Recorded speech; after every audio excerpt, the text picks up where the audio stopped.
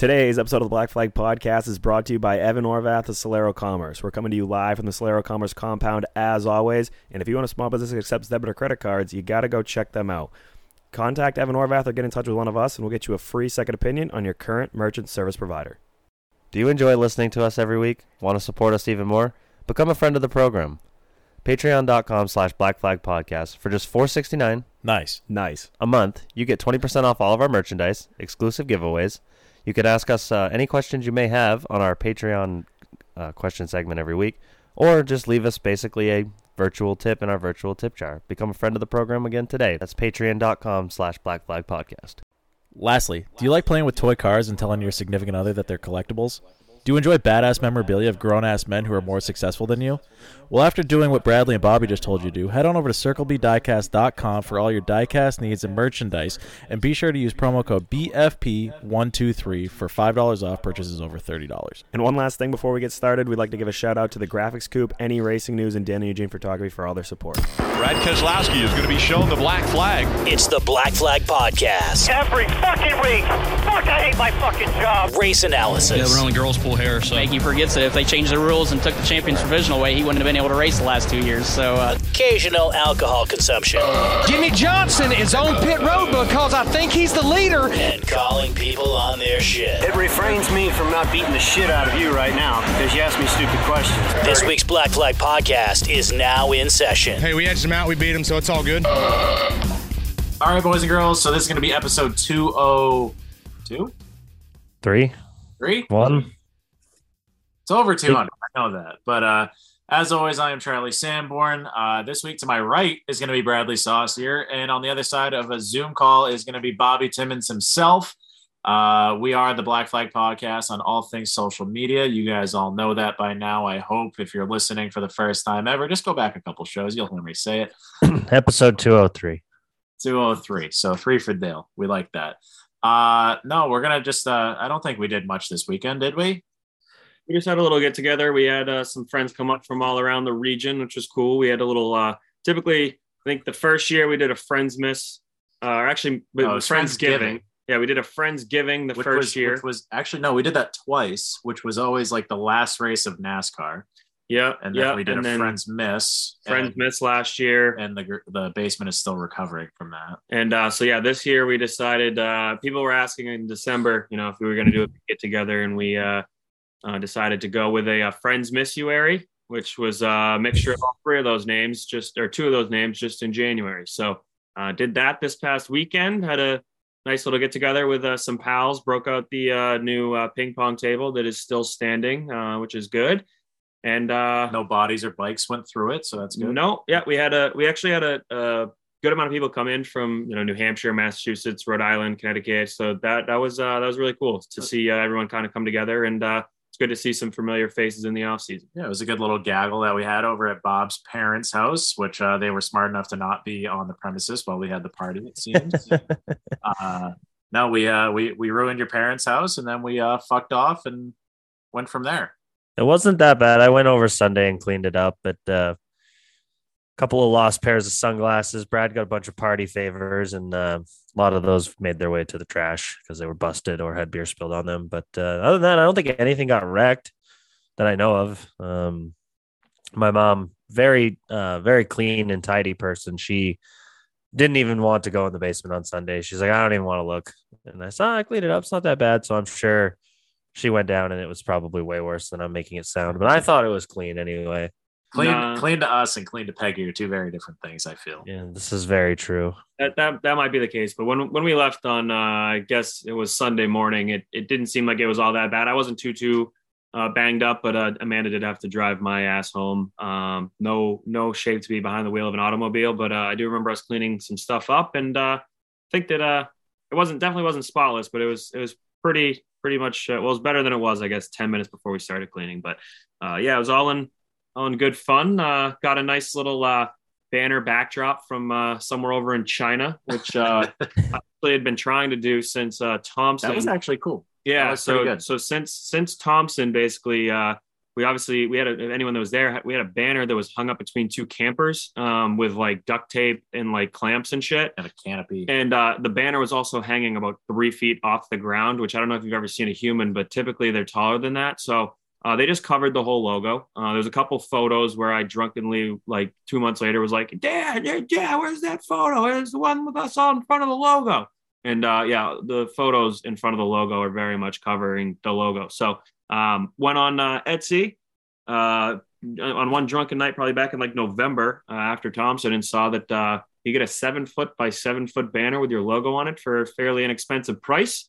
Definitely less than like $75. So that was cool. Now we're ready to have our own press conferences. We are. Yes. It's not that. Well, it does strikingly resemble like the backdrop of a professional sports press conference post game. Well, we are known for being professional. That makes sense. That is almost exactly the reasoning why I wanted to get it. I thought that it did look professional, almost too professional for us. But the thought is that we're going to bring it to the racetrack and all the big events. And anyone that's like, oh, let's have a group photo. Well, there's, a backdrop. So our logo. So we're gonna bring it to Atlantic City this year and hang it up in the Wild West bar. Yeah, definitely. That probably not, but we're. It's probably going to make the carry-on for Daytona. So we plan on, obviously, I actually almost had a panic attack today sitting at work looking and seeing that Daytona was about 19 days away. So financially, I almost had a panic attack. Clearly very excited for this trip, and going to be the first year that we've been kind of talking about bringing the actual microphones down. So I think that's the plan, going to bring the mics down and just get whoever's available throughout the week in to do a little interview. And I think maybe what we do is we, since we always bring a video camera down on those trips like that, we're going to set up a video camera and probably have that as our backdrop. So the backdrop has our big Pantatin beer in hand logo at the very top with the alternate headset logo, and Daniel Eugene Photography alternating as Dan is gracious enough to take pictures for all the drunken moments that we won't remember. So he also including Saturday night. Yeah, he also came up Saturday night, and group photo came out phenomenal, by the way. Yeah, and you can see the logo. Yes, so that was cool. But had a lot of fun this past weekend, and then it snowed, and it snowed again, and it's gonna snow. Yeah, there's like 1.5 feet of snow outside right now when there was not that 24 hours ago. Yeah, so we can actually just go right into Grinds My Gears, presented by Team Cosmo. Thank you to Scott Fowler for jumping on board that. My Grinds My Gears is actually weather reports, which so Amanda coming up from Massachusetts on Friday. Basically, I looked at the weather, was like, all right, it's going to snow this much between this time and this time. Then when you get up here, it should be fine, whatever. And I was like, don't worry. But I saw some. I don't watch the actual news because I'm not 112 years old, but I did, however, see like a little article someone shared that was like 3 storms in the next 5-6 days. And I was like, well, that's weird, whatever. 3 snowstorms, apparently. And so I went on the weather app, and in Scarborough, Maine, it said that we were going to get 0 snow on Sunday night, and that it was going to be an all rain event. So Saturday before the party, we had a little luncheon between a couple of the pals and couple of the Gaggle members. And so we're sitting there, and I looked at the weather just out of, happenstance, I guess. And it said that there was going to be like 1 foot of snow. And I was like, what the fuck? Well, then I realized I was in Wyndham, 45 minutes north of where, I live, or where the highway is for Amanda to get back on to go home. It's a half hour. Yeah. But you round it up to make it sound way worse. And so I put in Scarborough, and again, Saturday afternoon, it said it was going to rain all day, or all night Sunday into Monday, all day. It was going to rain all day Monday as well. I'm like, all right, cool. Well, we're, out at Buffalo Wild Wings last night during the football game, and it starts pissing snow. Go to get Dairy Queen, still pissing snow. Wake up this morning, we got like 8 inches of snow. And I don't know that I've ever seen it snow as hard as it did throughout the day today in Portland. I was looking out the window, the only window in my office, and I couldn't even see the highway, which is like less than a quarter of a mile from my office. So, just weather reports and meteorologists still being employed, even though they get it wrong literally every time. Grinds my gears. Yeah, mine would have to probably also fall under the snowfall here. Basically, all the people that live in Maine that just somehow forget how to drive in the snow, even though they choose to live in a 4-season state. All of those rubbernecking, looking at anybody pulled off the side of the road. And if for any reason I have to stop at a green light because of you, because you're doing that, I hate you. I hate everything about you. I hate your family, and I hate your dog. So that's going to be my grinds my gears. Well, my grinds my gears is also tough look for us bitching about snow when we've dealt with this our whole lives. Like this is nothing new. But my grinds my gears is I got home from work today and I wanted to tune in to the Pat McAfee show on YouTube versus I normally listen to it in podcast form at work, but I got home from work and found myself with a rare an hour of time where I had nothing going on. So I tune in on YouTube. And the commercials, man, they loaded quickly and clearly, but I couldn't actually get the Pat McAfee show to load. And then I tried to watch just anything else and none of it would load. But every time I clicked on a new video to watch, the commercials loaded fantastically. That's a tough break. Yeah. I'm pissed about it. I got fantastically a word. No, but congrats. Yeah. My brain is scrambled. That could not have been exactly more what happened to me upon me getting home from work today. I literally sat down on the couch, was like, I could go out and shovel now, but it's still pissing snow. So maybe I'll just wait until our interview's over and then go shovel afterwards. So I was like, I'll do that. Let's see what's on YouTube. Well, Pat McAfee show is always a great option.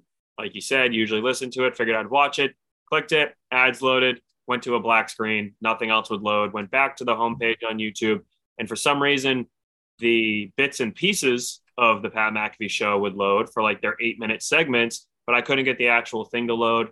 So that was definitely frustrating as well. But I don't know. Yeah, I don't know what it is. Well, I'm glad it wasn't just me then. I was ready to rifle my remote through my TV like a pissed off Cowboys fan. Yeah. Well, yeah, that was a weird move at the end there. Ezekiel. Yeah, he should probably stick to running back and not play on the offensive line. Fucking steamrolled. Well, what was that play? What was that? I'm not really sure, but there was certainly no urgency as if their entire season was on the line. Yeah, and then Cuzzo just running out of bounds the wrong way. The whole that was a tough series for Dalton Schultz there, I think is his name. He let a smaller than him human push him out of bounds backwards, which in the NFL, if you're not going forward when you go out of bounds, the clock continues to run.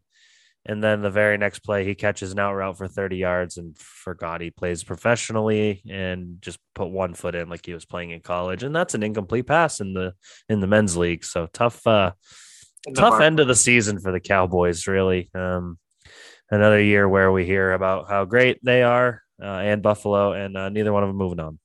Yeah. It was certainly and that's football chalk. Yeah. Well, no, I'm going to keep it going. It was definitely. Not only was it a tough weekend of football, so basically looking at the slate, there was about 2 teams that I was probably cheering for to win it all, and that would be Buffalo and that would be Dallas, both of which did not win. I did want to see the Giants win over Philadelphia just because I just don't like Philadelphia as a sports town, basically. And so they killed Hitchbot. Yeah, well, and that too. Yeah. Exactly. Also, so that Hitchbot thing that we talked about last week was hilarious. I didn't realize that happened like 6 years ago. Oh, that's fine. And I heard it last Monday on Free Beer and Hot Wings, and then Jeff brought it up. So I just assumed that it was a recent thing. Free Beer and Hot Wings show is all based around current events. And then what are the odds that Jeff would bring it up? We didn't talk about it beforehand. And then later on this week, I learned that, that happened a long time ago. Hitchbot has no longer been with us for a long time. Oh, Hitchbot and Harambe, rest in peace. Yes. Obviously, Harambe is carrying the Bengals all the way. I did message Max McLaughlin yesterday before the San Fran Cowboys game, hoping that I would be able to kind of jinx the San Francisco 49ers because that is his team. But I did message him and say that I was going to be claiming the Joey Burr T-shirt this year in Daytona because that is the last team that I want to see win the Super Bowl. Tough being out of the AFC North. Supposed to hate them. I did hate them for a really fucking long time because of Vontaze Burfict. But Joey Burrow is just the coolest dude that's ever existed. And just the last little bit of football talk that I have, I tend to be really stupid when it comes to certain things. Most things, actually. And I was just really, really happy watching football yesterday with Amanda when they lined up on that last play. And I just said, what the fuck are they doing? He's just going to get smoked here. They don't have anyone protecting him. How is he supposed to throw the ball down the field? And then he got smoked and he threw the ball 9 yards down the field when they needed 90. So honestly, I'm just happy that if the post office fails, I could be an offensive coordinator in the National Football League. Tough look for the Cowboys there. But your odds of scoring there are slim anyway. So why not try something stupid and get one of your best players injured? Yeah, that was a good look. Long story short, go Bengals. You are orange. They are orange. You get it. Whatever. So I know it's convenient now that they have Joe Burrow and they don't suck all of a sudden. But I always was a big Bengals fan. Anytime I got a football video game, that was the team I played as because their helmets matched my go-kart. So I was all for it. Never ever played as the Patriots or anything like that. But yeah, let's go Cincy. And that being said, this is a racing show. We did have a pretty cool interview here coming up. As you know, at this point, it was with Carson Hocevar, a kid out of Michigan or grew up in Michigan, now doing some cool Nash truck things. We talk about his journey up through and what he's doing, what he plans to do, and how he called you forehead. Yeah, he did do that. And anyway, basically, let's just get to it. This episode. Hold on. We got to talk about what Bradley and I are doing this weekend. Oh, okay. Yeah. I know you're not going, Charlie, and I'm sorry, but we got to talk about it. That's on me. This weekend, annual Gamblers Classic at Atlantic City. 2021 was the year it was canceled due to some cold and flu.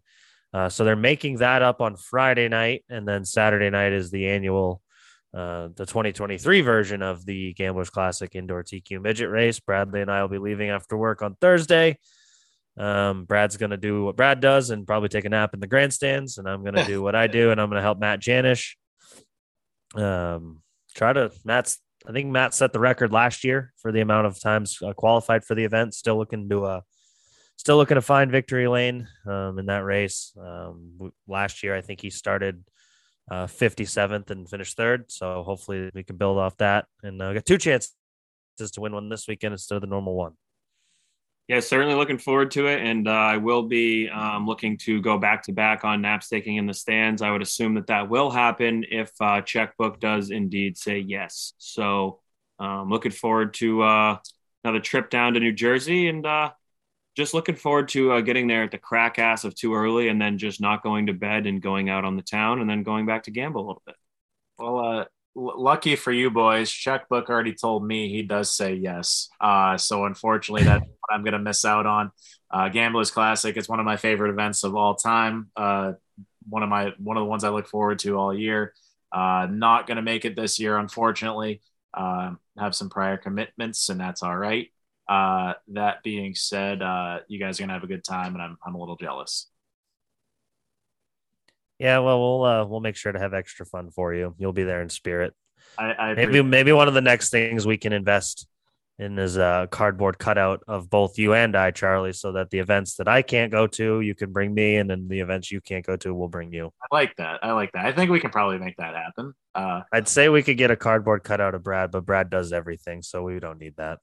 Yeah, I don't know that Brad. I don't know that there's been one just you and I, Bob. Nope, there hasn't. And I don't think there ever will be. I don't know. I did miss AC one of the years, I believe. That was before the show.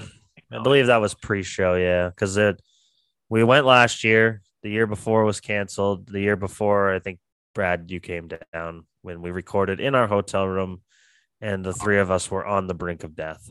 That was bad. I forgot about that one. Yeah, that might have happened. That might have been a scrum episode. Yeah, probably. Yeah, we had Brandon Ruzick on, and we recorded in JP's trailer after they failed to qualify for the event. And all you heard was just generator, I think, in the background. Yeah, and the collective group of individuals, us and them, all wanting to have a mass suicide. Yeah, we were usually so. so those that haven't experienced it, I highly recommend it. And actually, also hats off. Adam Jocelyn's going to make the trek down there, try and do some NASCAR things. But it's one of those events where you when do we usually leave? What, Thursday, Wednesday? Yeah, before the Speed Weeks trip cut into the budget, we used to leave on Wednesday night. I think the first year we did that, Charlie, it was you, Rusty, and I. Yes. And we had determined that instead of sitting in traffic during the day, let's just drive at night. You can cut a half hour, 45 minutes off the trip. And the hotel for the extra night is like the hotel. It's amazing how you can get a hotel at a casino on a Wednesday. And they're like, yeah, just buy a soda at the vending machine and we'll give you the room. But it's $5,000 if you want the Saturday night, which is fine. I get the business model.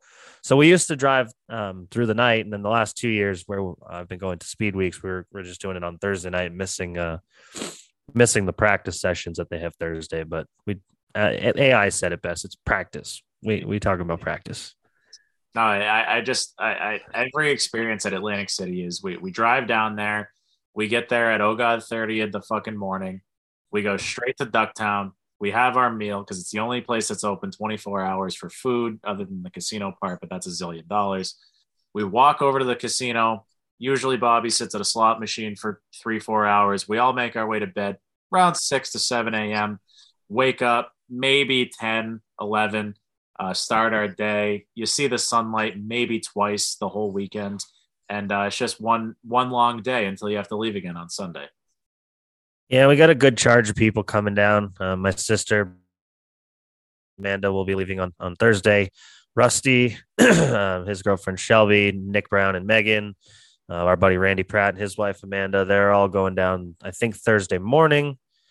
I think Brendan Meserve's coming up from North Carolina. I know when we had Freddie on a few weeks ago, he had said he was coming. Obviously, I think Timmy Solomita will be there. So it'll probably get rowdy and reckless. Other podcast friends, Cassie Rocco from Track Talks and Tequila, I believe they said they were going on their show. So it seems like I think this is the year that AC's back. Last year was still kind of fucky because of COVID. And then there was the giganormous blizzard that hit New Jersey on that Saturday. Seems like none of that's going to happen this year. So I think this is the year that AC's back.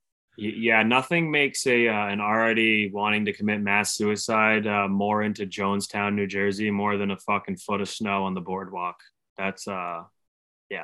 The walk from Bally's to Tropicana for me to join in on Checkbook Saying Yes, night 2 was miserable. There was a foot of snow, and it was awful. So I'm thankful that that's not going to happen this year. I don't think. I looked at the forecast. And it said 45 and sunny all weekend. So, well, yeah, again, very jealous. I'll make my AC return in 2024. It sounds like. Also looking to go to the Chili Bowl next year. So gonna have some stuff. Hopefully, get my life together at that point and start doing those bigger trips again. But again, this is gonna be episode 203. 3 for Dale. We have Carson Hocevar coming up here. This episode is gonna be brought to you again by Sousa Media. They are the perfect place to get your brand to victory lane, offering social media management, website designs, press releases, graphics, logos, photography, and much more. Sousa Media will get your social media pages up to speed for the 2023 season. With some of the top asphalt modified drivers and many more already inside the Sousa Media stable, join the team and start reaching a larger audience today. For more information, email kylesousamedia@gmail.com or visit kylesousa.com. So with that being said, let's roll right into Carson Hocevar.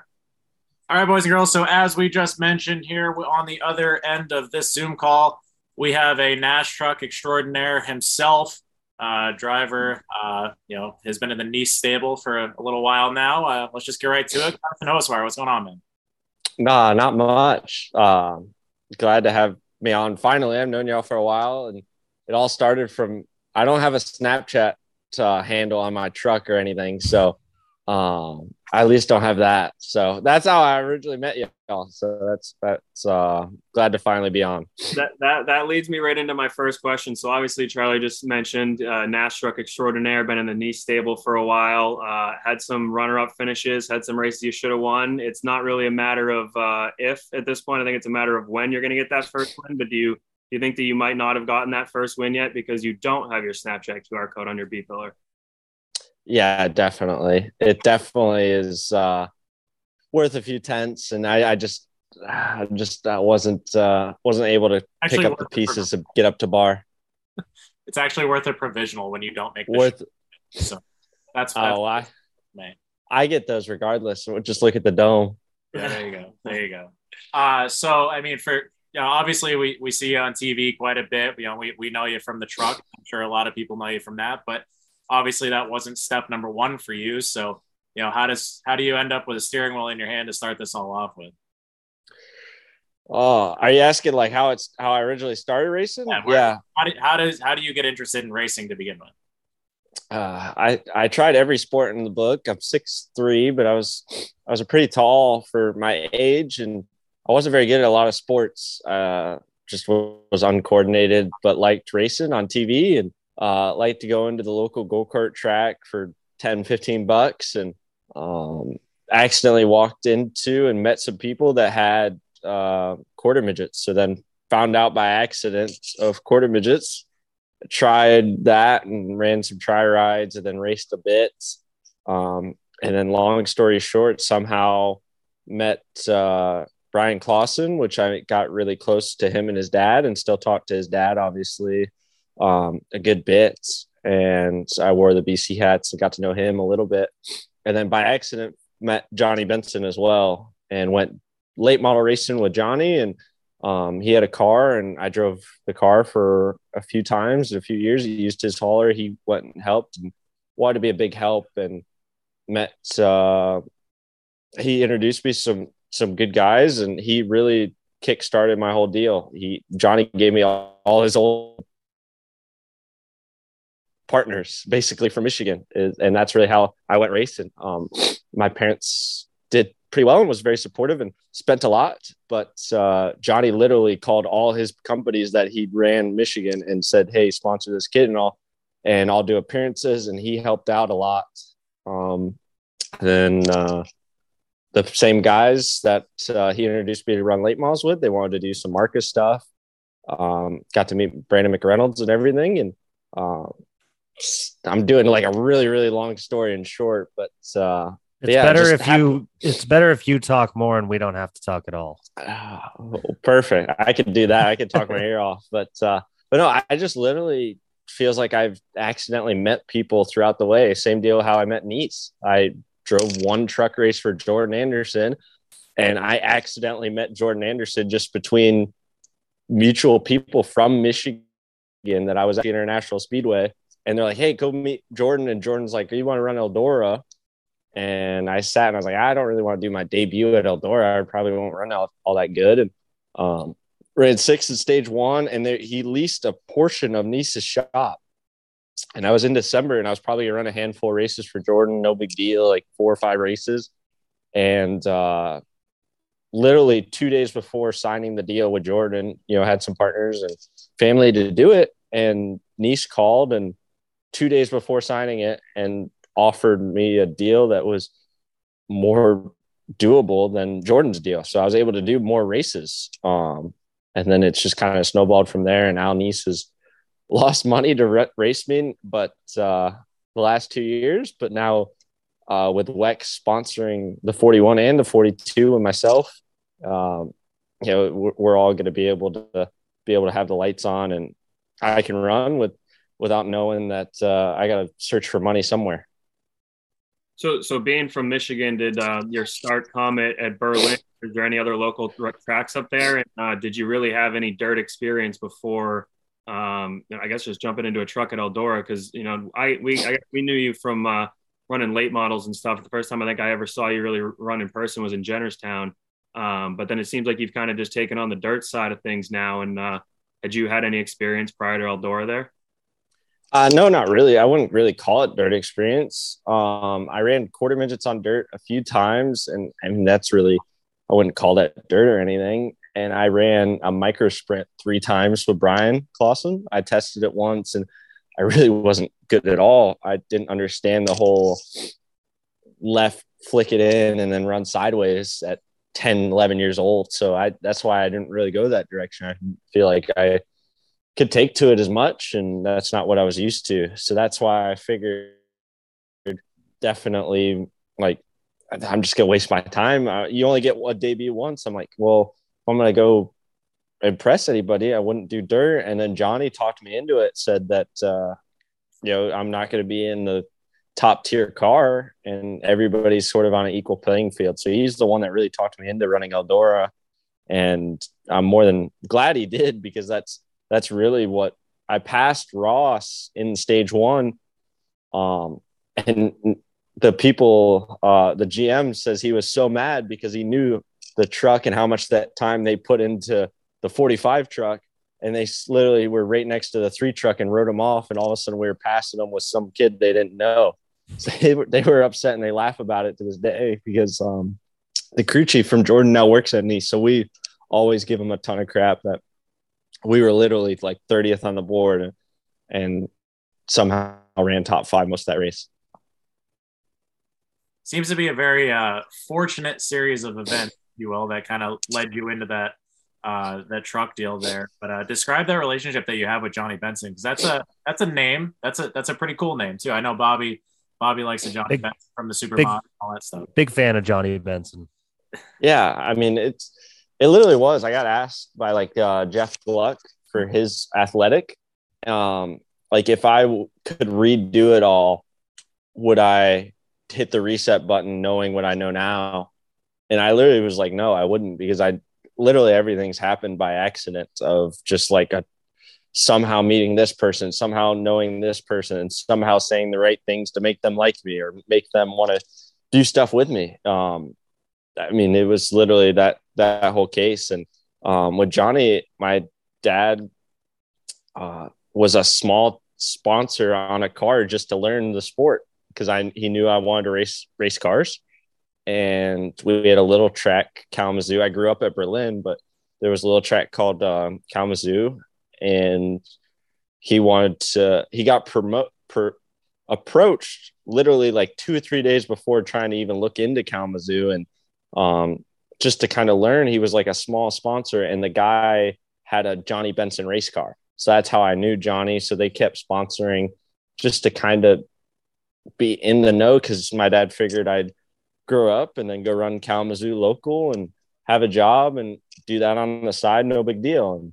And I don't think any of us would have thought it snowballed into what it is. But yeah, that's literally how I met Johnny, and kind of known him from mutuals of the guys we sponsored, just a tiny bit, owning his cars and buying cars from him. And then, obviously every dad's going to say the kid's pretty good and going to want help from Johnny. And Johnny was like, all right, come test. And me and him clicked it off right away. And I still talk to him a lot, see him around. And he taught me how to stock car race. And now he teaches myself and my dad the business side of it more than anything, when we were starting to get fresh into this NASCAR scene. So he's just been pointing us in directions and pointing me in directions. And now it's just buddy I call up every now and again and we'll go hang out with, or I'll see him randomly at Millbridge, or, when I'm running the dirt late model at Charlotte, he'll come by. So it's funny. That's a good segue to what I was going to ask. You talk about racing at Kalamazoo and Berlin. Those are all pavement tracks. I've seen you race late models. That's where we saw you was at Hickory with Pass. Now you're into dirt late models and dirt midgets at the Chili Bowl. Where, at what point do you make the switch, I guess, or decide you want to go that route? Same sort of deal. It just happens by accident. I don't know how. I've yet to. I think I've used all my luck at certain areas that. That's why I don't have any on the racetrack, or I haven't won the lottery yet. But the dirt midget deal last year, I ran the Chili Bowl the first time, and the deal was done within 2-3 weeks of the Chili Bowl. I was sitting there with Al, and Chevy took us all testing in a micro, and I had videos from it. And Al wanted to see them, and he got all excited and loved it. And he's like, "Yeah, you got a Chili Bowl ride?" And I said, "No, I don't know anybody. I don't have any money to go blow on it." And he literally was like, "All right, go find somebody that will rent you a car. Just send me the invoice." So that's what I did. And the dirt late model, Al Neese really wanted to build a World Outlaw sprint car, and no one in the shop wants to let me run a World Outlaw sprint car. and no one in the shop knows how to build an outlaw sprint car, but a lot know dirt. Cody Summer is our operations manager, and he used to do a lot and oversee Bloomquist's chassis shop. And Cody Efaw, his dream was to go run dirt late models and own a dirt late model and everything. So it's their kind of way of telling out, we could do a dirt late model, and that would be the closest we'll get for a while. And they convinced Al, and they kind of went half all in on building a dirt late model. And they knew Tyler Carpenter from winning the Dome, and Cody Summer promotes the Dome. So that was sort of okay, we'll help Kryptonite out, and Kryptonite give you the race car. So that's how they kind of did that part, and each other helped. And Tyler got to run it once or twice, and but more than anything, they just let me run it. So I was just kind of thrown in. They asked if I wanted to run it, and I wasn't going to say no. And Circle B Diecast saw me at Kansas. I've known them for a while, and I don't have any room for them on the truck, and they wanted to spend money with me. And I saw them at the Chili Bowl last year, and they wanted to get involved. And I kind of really didn't talk to them a whole lot. And they finally went and found me at a truck race in the pit road and said, same sort of deal as Al, just go find a ride and just let me know what it costs, really. So, and now they're gonna make diecast, which will be really cool and everything. But I just somehow on this dirt stuff, I love it, and I want to do more. I want to do a lot more, but I've kind of just fallen in the right spaces and right time and right people around me that they're just letting me do it. And but I grew up idolizing Brian Clausen. I love Brian, and I told Flo I'm 1/10 the talent of Kyle Larson, but I still want to do the schedule as him. So one question I have, and only because I've done it a handful of times myself, does that dirt late model have a Burt style transmission, and how bad did that fuck you up the first time you did that? Well, see, I got lucky. I was really, really bad at the Burt style transmission, but I ran pavement outlaw late models in Michigan, so that I've already gone through that headache and terribleness of it. So now, like, I'm not 12 or 13. Now I know how to run a transmission and shift. So this is plenty easy now. I just got to make sure I just don't burn the clutch out of it. But I'm more struggle right now on the dirt late model of driving it hard enough rather than I'm struggling on the track rather than off the track right now. So that's where I'm at. But I can get around pit road just fine. Those that don't know, a Burt style transmission, it quite literally is the exact opposite of any other manual transmission ever. It's almost terrible. Like another reason why super modifieds are awesome. No clutches, no transmissions. You don't got to worry about any of that bullshit. Really? It takes 40. I never knew Click that. it into gear and let her fly. It's just like a sprint car. Except for the fact it takes 45 minutes to get the race started. But anyway, you guys are just afraid of going fast. Just say that. Not that.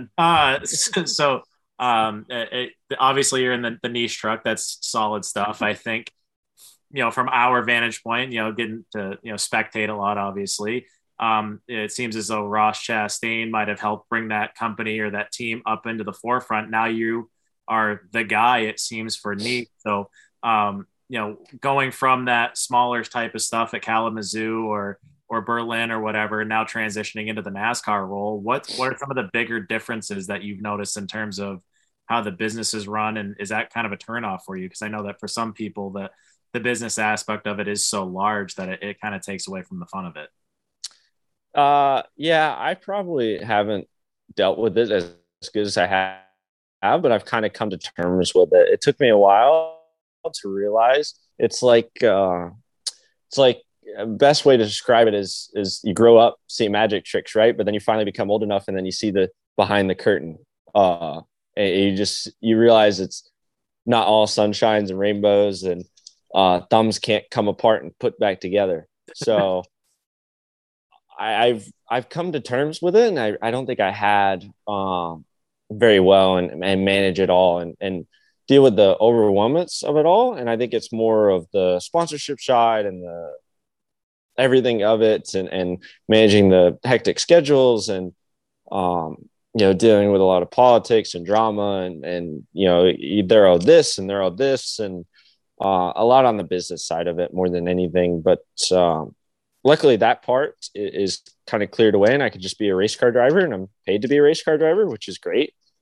But yeah, that part is definitely different. I always hated before coming to North Carolina why they called it organizations or companies, and I was like, they're race teams. Like, why don't you just call it a race team? Like, I hated that, and now I understood why it's called that and why because it's a company, it's a business, and they can't make money off prize money alone, and that's something you realize too very quickly, and that's just kind of a weird dynamic of it. But I'm now in a really, really good spot that I feel, I have a whole truck team built around me, and kind of what I say goes right now on the direction we're going to go, which is really, really nice. I'm not handicapped, and with WEX coming in and a lot of funding from Chevrolet and everybody, they really have now the resources to go fast and do the things. I would ask for adjustments, and if you're a cup team, if you say,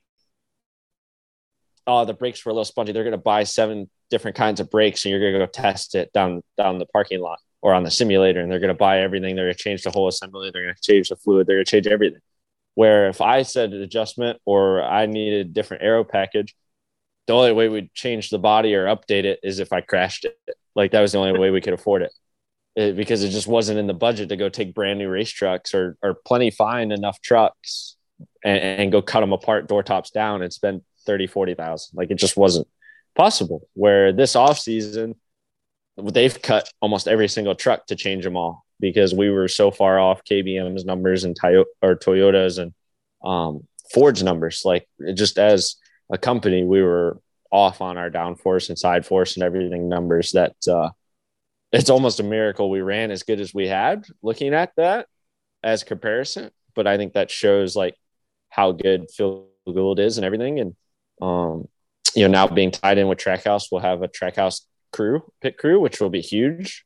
And I've been doing a lot of their cup stuff. So seeing how they just kind of manage everything and think and just how they even work is just kind of, I feel like I can help them because I never drove a cup car. I don't have anything compared to, and I just have thoughts, and I have a completely open mind where I can bring back a lot of stuff just on just so much resources they have. I walk in and there's 7 engineers just to watch me go around and drive in virtual circles.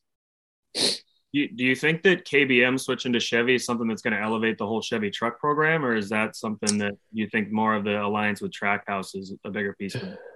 Yeah, I think so. I thought ThorSport went, just as fast, if not faster, switching to Toyota, and with Chevy finally getting manufacturers really don't get to share notes, and Ford and Toyota have had teams switch back and forth a lot. So they have the same notes. They have all the same deals. So they almost raced each other with knowing each other's numbers, where Chevy hasn't. It's been GMS and Nice. That's about it. So we're just falling behind the times of it all, and just got really complacent as both a manufacturer and race teams. Like, it was really GMS the only one leading the charge, and they were running pretty good, so they weren't going to reinvent the wheel. Nice couldn't afford it, so there was really just GMS as the Chevy deal, and Chevy wasn't in a spot where they have this big headquarters now, but it's brand new. They didn't have enough resources. They didn't have their own facility to go test aero and go find gains themselves as a manufacturer. So it was just super, super far behind that. I think KBM switching over. If KBM did switch over, I think we'd have a really tough time to dominate races again and be there. I would have to work. I already felt like I was working a lot harder behind the wheel compared to everybody else. And, that's probably why I put myself in bad spots. But I think it should be easier, but it should be a lot more easier to handle and a lot less chaotic and able to kind of play chess rather than try and play chess with the grandmaster with you not knowing what even the pawns are called. Fair enough. So we obviously just got done watching the Chili Bowl where you went and competed, and I think I heard that you were up in the Rowdies for a little bit, and we saw you making your announcing. Was that your announcing debut? Was there any nerves there? How do you feel like that went for you? I thought it was. I didn't think I was that bad, and I didn't think I did overly great. But I don't even had a single person.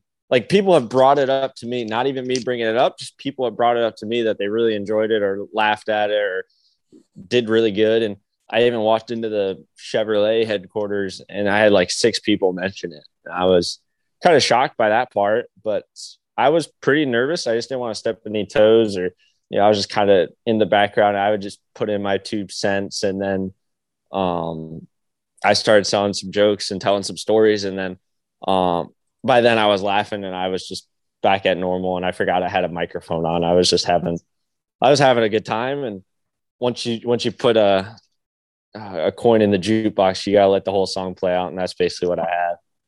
Well, what was your reaction when your teammate and our guest of last week's show, Jeff Champagne, called himself a bottom bitch after winning the? We were all laughing our ass off. We were all laughing because we were laughing about like 2 interviews or 1 interview before, just on like how I think it was Dylan Welch, like just how I wouldn't say uncookie cutter all the Chili Bowl interviews are. Like, they literally, you're not even done landing from your flip and they have a microphone in your car asking you what you saw or what happened or what that idiot do, or so it's really funny to see and really cool. I just think the whole broadcast, all the commentators, like, I love like when they like almost rag on people when they're doing something dumb or doing something wrong. So the drivers definitely fed into it, especially Jeff. I told him he definitely needs a 2-time F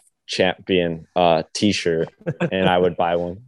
Well, we actually had that same conversation with him. I think he said last week on the show that you had brought up that he should make that into a shirt. And Charlie threw out the idea of the meme of the podium where he's down at the very bottom spraying the champagne. Obviously, the fact that his last name is Champagne makes it a whole lot better. But that's good. Yeah, going off of just the announcing thing, Charlie and I announced at a local go-kart track, and I was way more nervous than you sounded up there announcing to the Chili Bowl with hundreds of thousands of people watching. So the 30 people in the stands definitely heard a little bit more of a shaky voice at the local go-kart track. Yeah, well, see, I forget like how many people watched that main. So it was really cool because I got to go like before my G main and then like after. So like I got like the E's and D's that are super, super serious. And then before, when it was just like the O mains or whatever it was, K mains, that guys are literally just running, D2 midgets that are flipping over each other down the straightaway and struggling. So like, it was really like, oh, he crashed. And then we were just talking and oh, look at this. Oh, we got one upside down type. And then like the D mains, like they had to tell me like to not talk over him so much because I was just getting excited. I was just talking. Like, I didn't know the cues. I didn't know anything. And I thought they weren't saying the right thing, like, because I was like, Corey Day just drove from like last, and I knew I pumped him up pre-race, so I wanted to like take the credit for that.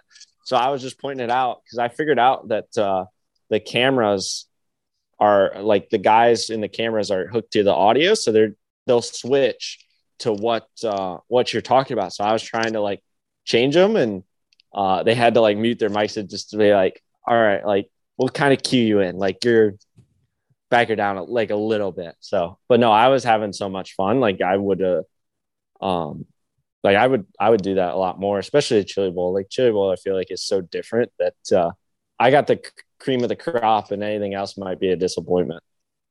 We did see you, or I think maybe, but I guess we heard that you were up in the top row, Rowdies. What's the wildest thing that you saw at the Chili Bowl that you're allowed to share? I mean, there was a lot. Probably not as much this year. I think they were a lot more strict. It was there were a lot of marshmallows, and it was literally they were checking bags as you walked in, so you wouldn't have to see if you had marshmallows. So the big joke was it's the only event in the country where you could sneak beer in a lot easier than you could sneak marshmallows in. Huh. That's it. But yeah, like there was a crap ton of marshmallows that you just throw and get hit and hit other people. There were a lot of flags and air horns. I thought most different thing that I saw that was up there that I didn't see last year was they had airsoft guns, but they had Orbeez in them. So they would just literally just start shooting everybody at random times throughout the race. And I was like, luckily I was like always standing like maybe right next to or like right behind the gun. So like I wouldn't get hit or anything, or at least I was always like friends with the person holding it.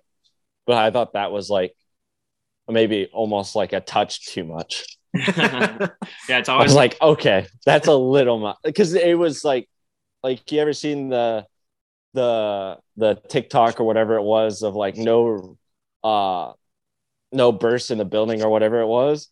Like that thing was literally going to shoot like 10 in 1 second. Yeah. It's definitely good to make friends with the guy that's holding the gun. Yeah, definitely. I could get taken out of context so bad, but yeah, that's probably just a good rule of thumb anyway. Just no matter what you're doing. But I mean, obviously you've done a lot of cool shit. I mean, you've come up with things with the late models and dabbled in the dirt. Obviously, you make a living in NASCAR, so kind of rank these things for us. I mean, you've run the Snowball Derby, you've been in the Chili, or you've ran the Chili Bowl stuff. You've done NASCAR stuff. Kind of where does this all rank for you? Because you have a pretty special opportunity here where you get to kind of put your feet in whatever kind of race car you want. Yeah. For me, the Chili Bowl is my top. Like I love the Chili Bowl just as a fan, and being able to run that whole event is my favorite. That's about the only race when I grew up. Like I grew up watching midget stuff. I'd watch Turkey Night. But I'd also mainly watch the Chili Bowl, and especially with it being on speed at times or flow, I would really tune in, because there was really no streaming service back then. So that was mainly the only way I could tune in and watch dirt racing. But then to be able to run NASCAR, that's obviously really high. And, I think the dirt late model would be definitely right behind, just as the fact of something I thought I'd never do. And I've got to do it a handful of times, and probably get to do it a handful of times more this year, and hopefully a lot more to come. Well, we do have some Patreon questions for all of our pals that subscribed over on Patreon, so we'll get into those now, because I'm sure that some of these are the questions that we had to ask you, but we'll let them do it. Alex Krakowski, a little different question, I guess. What's the best finish to a race that you've ever witnessed? I don't know, maybe give I guess the first one that comes to your mind, whether it's you or just one that you were at watching live. Well, obviously, winning the F-Main, that's got to be top. Yeah, that's pretty close. No, honestly, I think it was really cool to see obviously Wednesday night of the Chili Bowl. It's just so recent that I think it saved the whole event. But obviously the whole deal with Ashton falling out of the race car, and this scary sight of that, like so many people left. I was sick to my stomach, and everybody in the stands was, and the rowdy section was the only time it's ever been quiet. Everybody sat down. Everybody didn't agree that, we didn't know anything. So everybody was kind of in disagreement that the race was going to get restarted. And, it was kind of weird and kind of awkward. And we all sat on the ground, and the race wasn't all that great because it was just kind of around the bottom. And obviously people are going to be a lot more timid to go haul ass. And Rico went up and ripped the top like the last 2-3 laps, and all of a sudden everybody kind of stood up and got excited, and really got pumped up, and kind of gave everybody I think we'll be all right. And luckily then we got the news with Ashton, and he ended up being fine. But yeah, that was kind of cool just to see that happen and see it in person. And then that was the main one I can think of right away off the top of my head. Yeah, it's good. I definitely heard that Rico went to the hospital, I think, afterwards, which is super cool. So, stand guy for sure. Brian Hahn said, if you could go pro in any sport aside from auto racing, what would it be? Oh, that's a tough one. Any sport other than auto racing. I'd almost want to say like football, but like I'd never be built for football. I'd get like my legs ripped in half. Like, yeah, hell of a cut. Like, no, that I might, but I don't know. That's a tough one, actually. I think it would be really cool to like my initial thought when you said that before motor racing is I really want to be good at like, I think rallycross is so cool. Like, I think that would be really, really cool, and like Travis Pastrana and all that. But No, I wish I was good at that stuff or good at like X Games type stuff, but I would never be able to do it. All right, we'll go with football then. And you'd probably we'll go with that. You're not dropping off into any half pipes anytime soon or anything? No, not at all. If anything, it would be like BMX or something, but I would still I'd break every bone within like the second try. Tony Palladino had 2 questions, but someone asked the second one. So we'll just go with the first one, which was one that I had as well. What are the chances of you running the Snowball Derby in 2023? I'd say 99.9%, especially with the Dome being not the same weekend. So I'm pretty sure I'm going to be able to do both, which is really, really cool and really exciting for the fact that it's definitely going to help me break up. It's perfect with the off season between the holidays and, the Dome and then the Chili Bowl. It really breaks up the year that the off season really don't feel a whole lot. Plus 2, then within the Dome flu and the Chili Bowl flu, that's another extra 2 weeks that you're sick, and it makes the whole weeks go by fast. So just going off of that, it sounds like you're planning on running the Chili Bowl as well next year. Yeah, I plan on running all 3. Snowball Derby, I love that event, and then the Dome if they let me run again, and I don't see why not, especially with Cody Summer and everybody at Nice going to that event every year, and then hopefully the Chili Bowl. The Derby, Dome, and Bowl is a pretty sick offseason. So that is awesome. I don't know how I could get any better. Get a TQ and run Atlantic City while you're at it. That would be cool. That would be fun. I've never done that or been there or seen a TQ midget ever.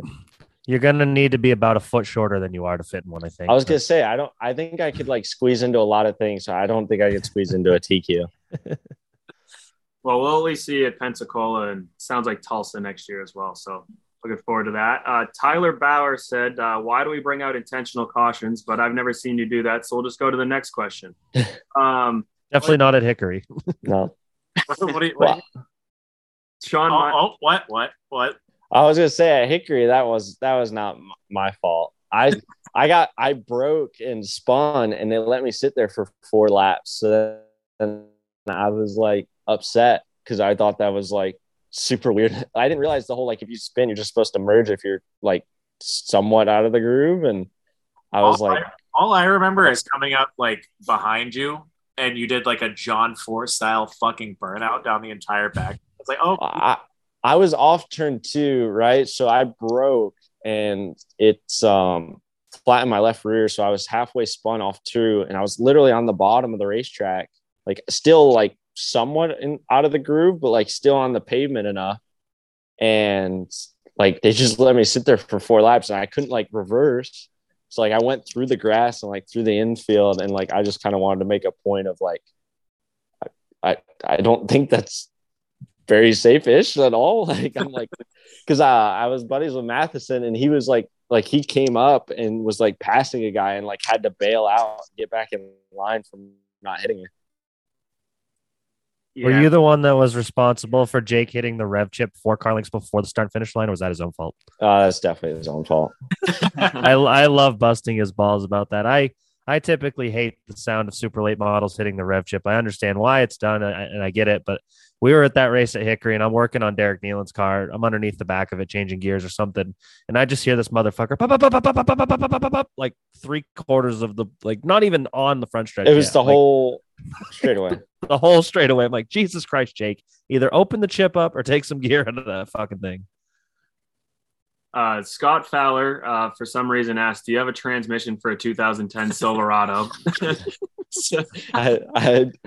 I don't, but if I know anybody, I know the guy that needs one. He's in our Snapchat group chat, and his truck for sure shit the bed today. So that's he's just putting some field.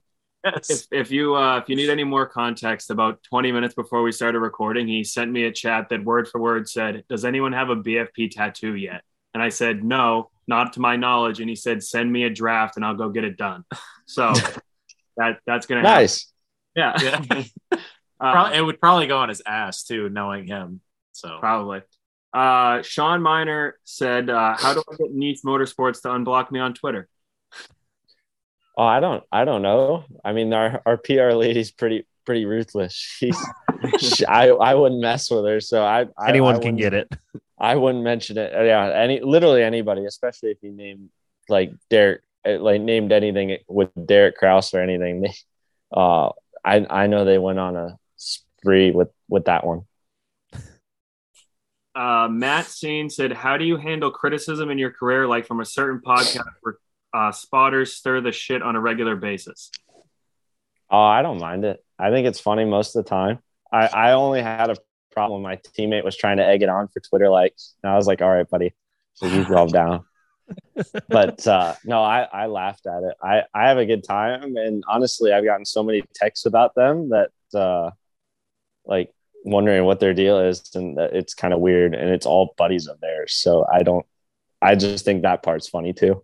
Yeah, we're big fans of one of the three of the people on that show, and not the biggest fans of the other two. So especially the one that's very vocal towards you. We kind of clowned on him on last week's show because he was grandstanding from his couch in, I assume, North Carolina about how the Chili Bowl needed to be canceled forever until people stopped getting hurt.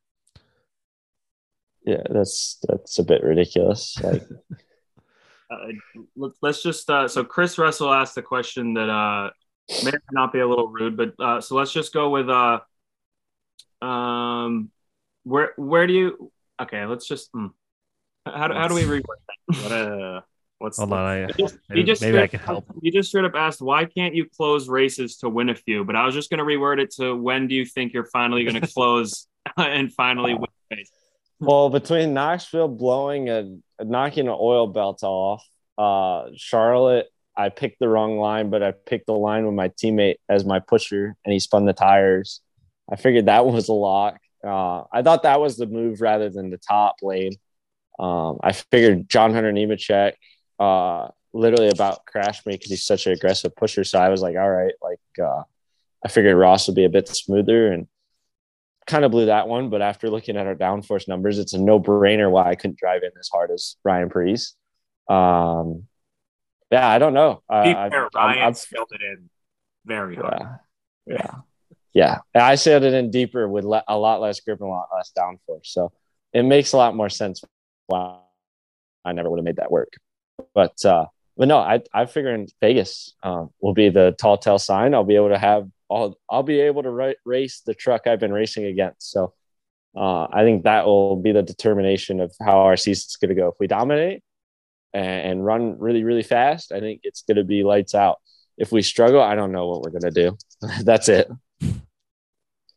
Oh, is that one of those races that Kyle Busch is going to jump into, though? You ever I don't know, do you like when he comes out and runs? I know that obviously some guys, like we had Noah on, and he was saying that when he went out there in the duels, he was lined up on the grid, and he kind of did a look around and was just like, these are all my idols. I have their hero cards on my wall back home. Is it cool for you when those guys come down and run with you, or is Kyle the I guess welcome kind of wore off since you ran with him in late models so often?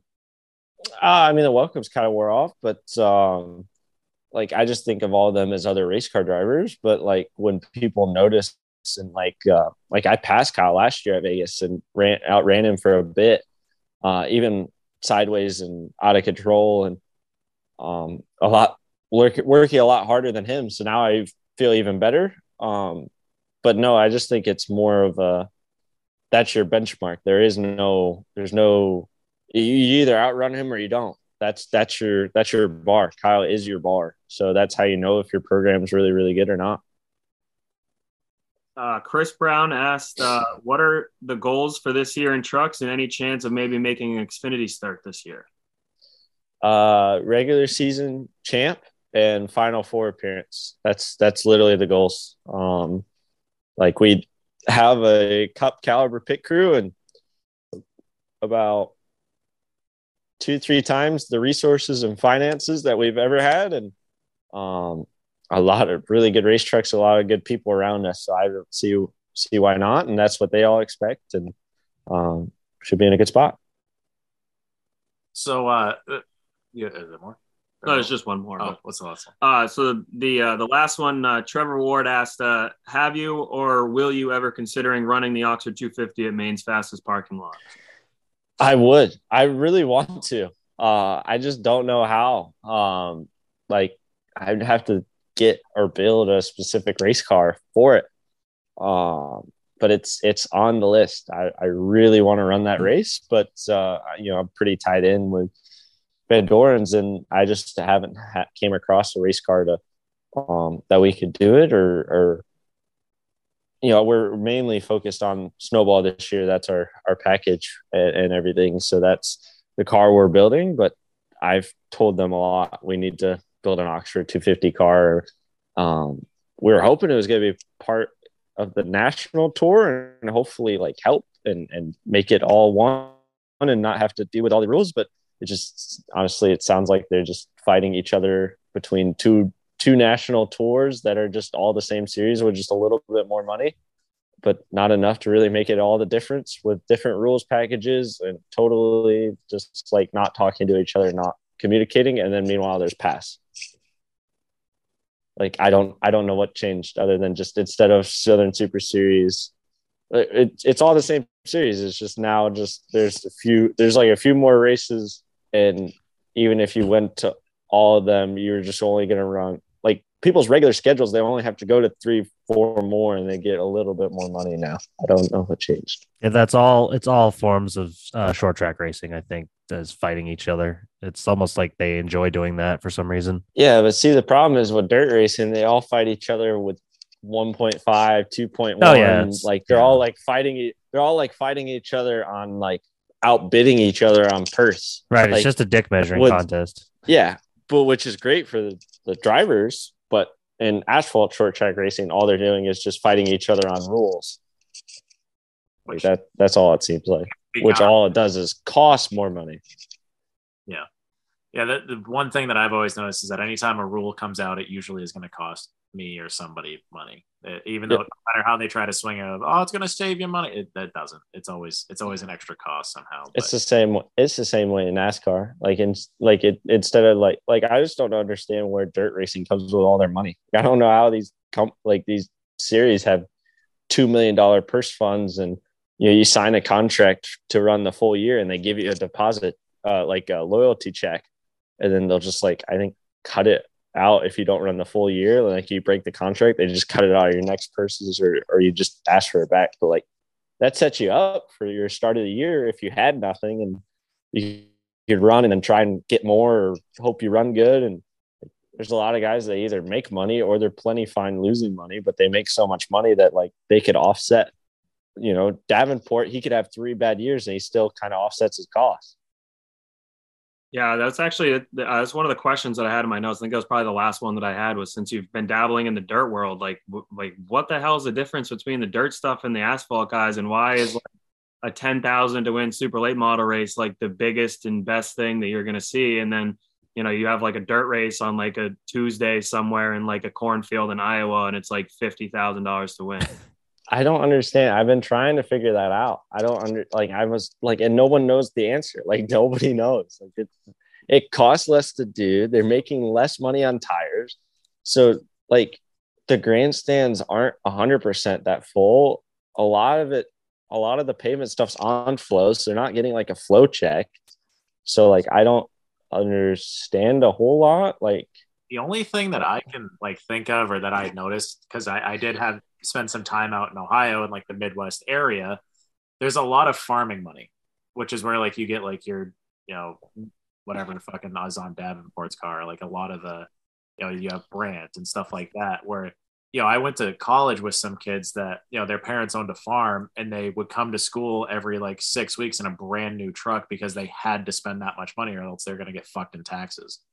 So I guess I could for sure believe that. I just think there's just the cool factor. There's car owners want to own a World Outlaw sprint car. They want to own a World Outlaw late model. They want to have their brand on a World Outlaw late model. That's why you see all these NOS Energy drinks everywhere. And I just think it's just that cool factor of, if you're going to own a race car, you're going to, it cost you a good bit to do it, but once you have it and do all the initial investments, you could kind of offset your costs a bit and not have to get a $20,000 tire bill every other week. And that would be my only guess. I talked to Mark Martin for a while about it. I don't understand where how it spikes so hard, and meanwhile asphalt racing has just plateaued and it's just stayed or dipped. And I just don't know how there's that many people with money that want to promote races, and I know a lot of promoters, and I know they make money on their races. Like they do $175,000 to win races, or $50,000 win races for three series, and they still make plenty of money and have in their pocket after everything's paid and all the drivers are paid, and they still walk out, plenty of profit, and they're ready for the next one. Like I've seen it. I know it. Like, I just don't understand, and I know asphalt or tracks, like they can't, otherwise they're all playing the poor me card really well, but I just don't know how they could be losing money and about to lose their racetrack. Meanwhile, this one's spending more, getting less at the gate, and still making plenty, and probably doubling their investment or making pretty good that they could live a year off of.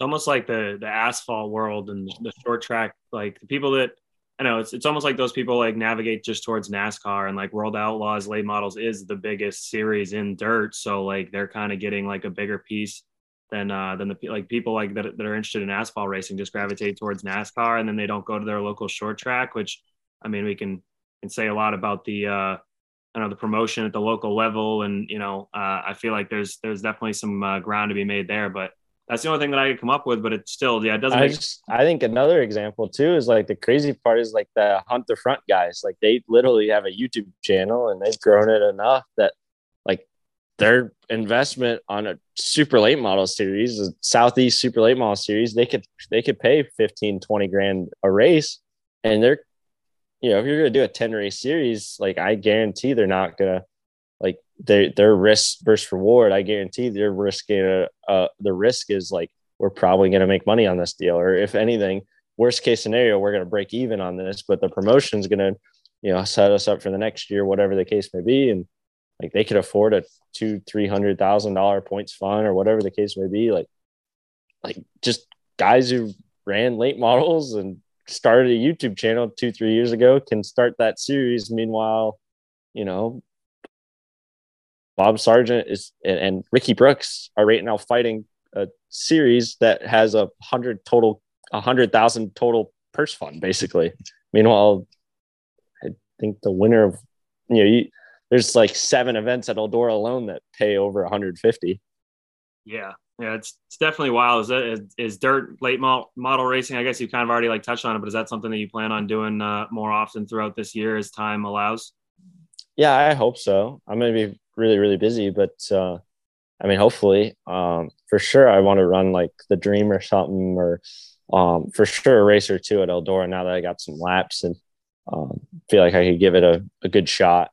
Eldora is the king of them all, and but I just want to run as much as possible. I wanted to run Volusia, just I don't think the car is going to be ready in time with parts, and obviously, trying to run a NASCAR team. And the operations manager is the only employee, basically, and crew guy on the dirt late model. He's a bit busy this time of year. And then he gets less busy once things are moving. He's just more checking up on things rather than organizing it all and setting it all up. Well, I think that we should probably wrap this up. I was under the impression that Bobby might be on the way to passing away, but I think his internet broke out and he's now. I don't know. Can you still hear me, or is it just my camera? Yeah, we can hear you, but you look like you might be zooted. Yeah, it's black on my screen, and Carson is upside down on my screen now. All of a sudden, I don't know what the hell's going on. Perfect. That's Time Warner for you. But one question I do have for you. I mean, you obviously seem locked in on the truck this year. You have goals of being in the Final Four, which obviously that's probably everybody's goal going into the season, right? But what are we looking at like 3, 5, 10 years down the line here? Are we trying to get up into the Xfinity Series? Do you want to race on Sundays eventually? What's the goal? Or do you just want to, go back to dirt and fucking kick them in the dick in the World of Outlaws? I don't know. I just want to run anything I can. I want to run 200 races a year more than anything. I want to do that Kyle Larson schedule, run every dirt car in the sun. run cup, run trucks, and winning a pole at Richmond, flying into Knoxville Nationals, running the Knoxville Nationals, and then flying back to run the cup race on Sunday is about the coolest weekend there is. But no, I'm just taking it one step at a time, and hopefully, I can move up and run on Saturday and then run on Sunday. But, regardless, I know I'm going to run trucks for a long, long time for Alan East, one race or 23. I think we're good enough friends, and, he's far enough into his retirement, as he says, but he ain't retired no more than, I'll be, 85 and he'll still would outwork me. No matter how old he is, he's going to be working the last day. So it's crazy, but no, I think we're in a good spot, and hopefully I'm running on Sunday, if that ever comes. It sounds like, so if you want to do the Kyle Larson schedule, it sounds like you're going to be running an Indy 500 at some point too. That would be cool. I would talk to Ferrucci a lot, and I was always worried about like my legs being too long. Like I would just always see the pictures or my legs getting ripped off, and I just hated that thought. And he told me, he's like, "Oh, those don't happen anymore. Like that's we fixed that a few years ago." I'm like, "Oh, okay, good. Only a few years ago. Good. I'll let you develop it a few more times before I go do that." But no, we're comparing. It was me, Briscoe, and Ferrucci sitting there at the Chili Bowl, and we're all comparing what it feels like to crash in each other's car. The next gen car, the Indy car, and my truck. And it's funny. He was like, "Oh, I just had my leg brace wrong." And he's like, "Oh, I just broke my leg when I hit the wall." I'm like, "Okay, you're really helping me out here on wanting to do an IndyCar race." But I wouldn't. Briscoe said he never wanted to do the 500, even from his Indiana. Even though he's from Indiana, he would do some road course stuff for the same reason. He just doesn't want to crash at 230. But I think it'd be something that I know I wouldn't win or run really good at all. And I think Kyle's, he's so good. And you say it, and like if anybody's going to go run good, it would be him. But I just think it's so different that I just would want to be a part of the race and be a part of the intros and make the race more than anything, and just run all 200 and just be happy to be there and happy to have my name and have a cool story in the suit to hang up, and just ultimately that's all of it eventually is, just cool stories. So I just want to add that one to the list. So we've had names like Kyle Larson, Kyle Busch come up. You've obviously raced with them in other forms of motorsports, but what is it? I mean, you've obviously gotten to dabble in different kinds of race cars and raced against a lot of different people, but people like Kyle Larson, Kyle Busch, what is it that makes them just so fucking good?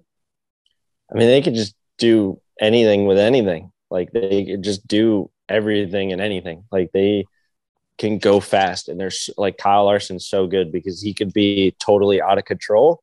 Meanwhile, if you asked him, he felt like he was plenty in control. That's just normal to him. And then Kyle is just so Busch is just so good at literally finding the grip and just being so methodical. Like he's just so smart in every avenue of a race car. And during a race, like you could just see, he puts himself always in good spots. He never's in a bad spot, and just always somehow finds a way to haul ass. And if he's not hauling ass, he finds a way to just outsmart people and get 2 or 3 more spots. I got one last thing for you, Carson. Any tips to get around Berlin? I'm going to bring my super modified out there this summer. I mean, more than anything, it's just a big circle. So just literally if you're like 25 degrees to the left going around there, you're going plenty fast enough. Like that's it. Like once you have your momentum going, you really shouldn't have to move the wheel at all. Maybe just a little bit, 3 and 4. But I don't even know how hard I don't even know if the super mods would be able to how they would handle crossing over the transition of the apron off 4. But I think for sure, you'd be just fine if you're just 25 degrees to the left and just running the whole circle. So that's kind of similar to all the local tracks here in Maine. For some reason, straightaways are a myth in Maine. My buddy Mike Ordway, we've had him on the show. He set the track record last year and won. Probably should have won both nights, and he won at least one Saturday night. He said he was the only one driving above the transition. Does that make sense? Yeah, that makes sense. All right. Well, between you and him, I'll try not to suck. Well, this has been good. I'm glad we had John. Went a lot smoother than I thought it was going to. But no, it sounds like these guys are going to see you down in Daytona. I'll try to see you at some point throughout the year. Good luck. Don't suck, and keep that truck pointing in the right direction, I guess. All right. Well, thanks, Charlie. Thanks, Brad. Thanks, Black Screen. I'll be sure to bring you a Snapchat QR code with your Snapchat on there to Daytona, so you can park that thing in Victory Lane. I'll snap. I was just saying, I'm gonna definitely need that. I'll snap here in a bit. All right, thanks, man. All right. Thanks, guys. Race car. Here we go, race car.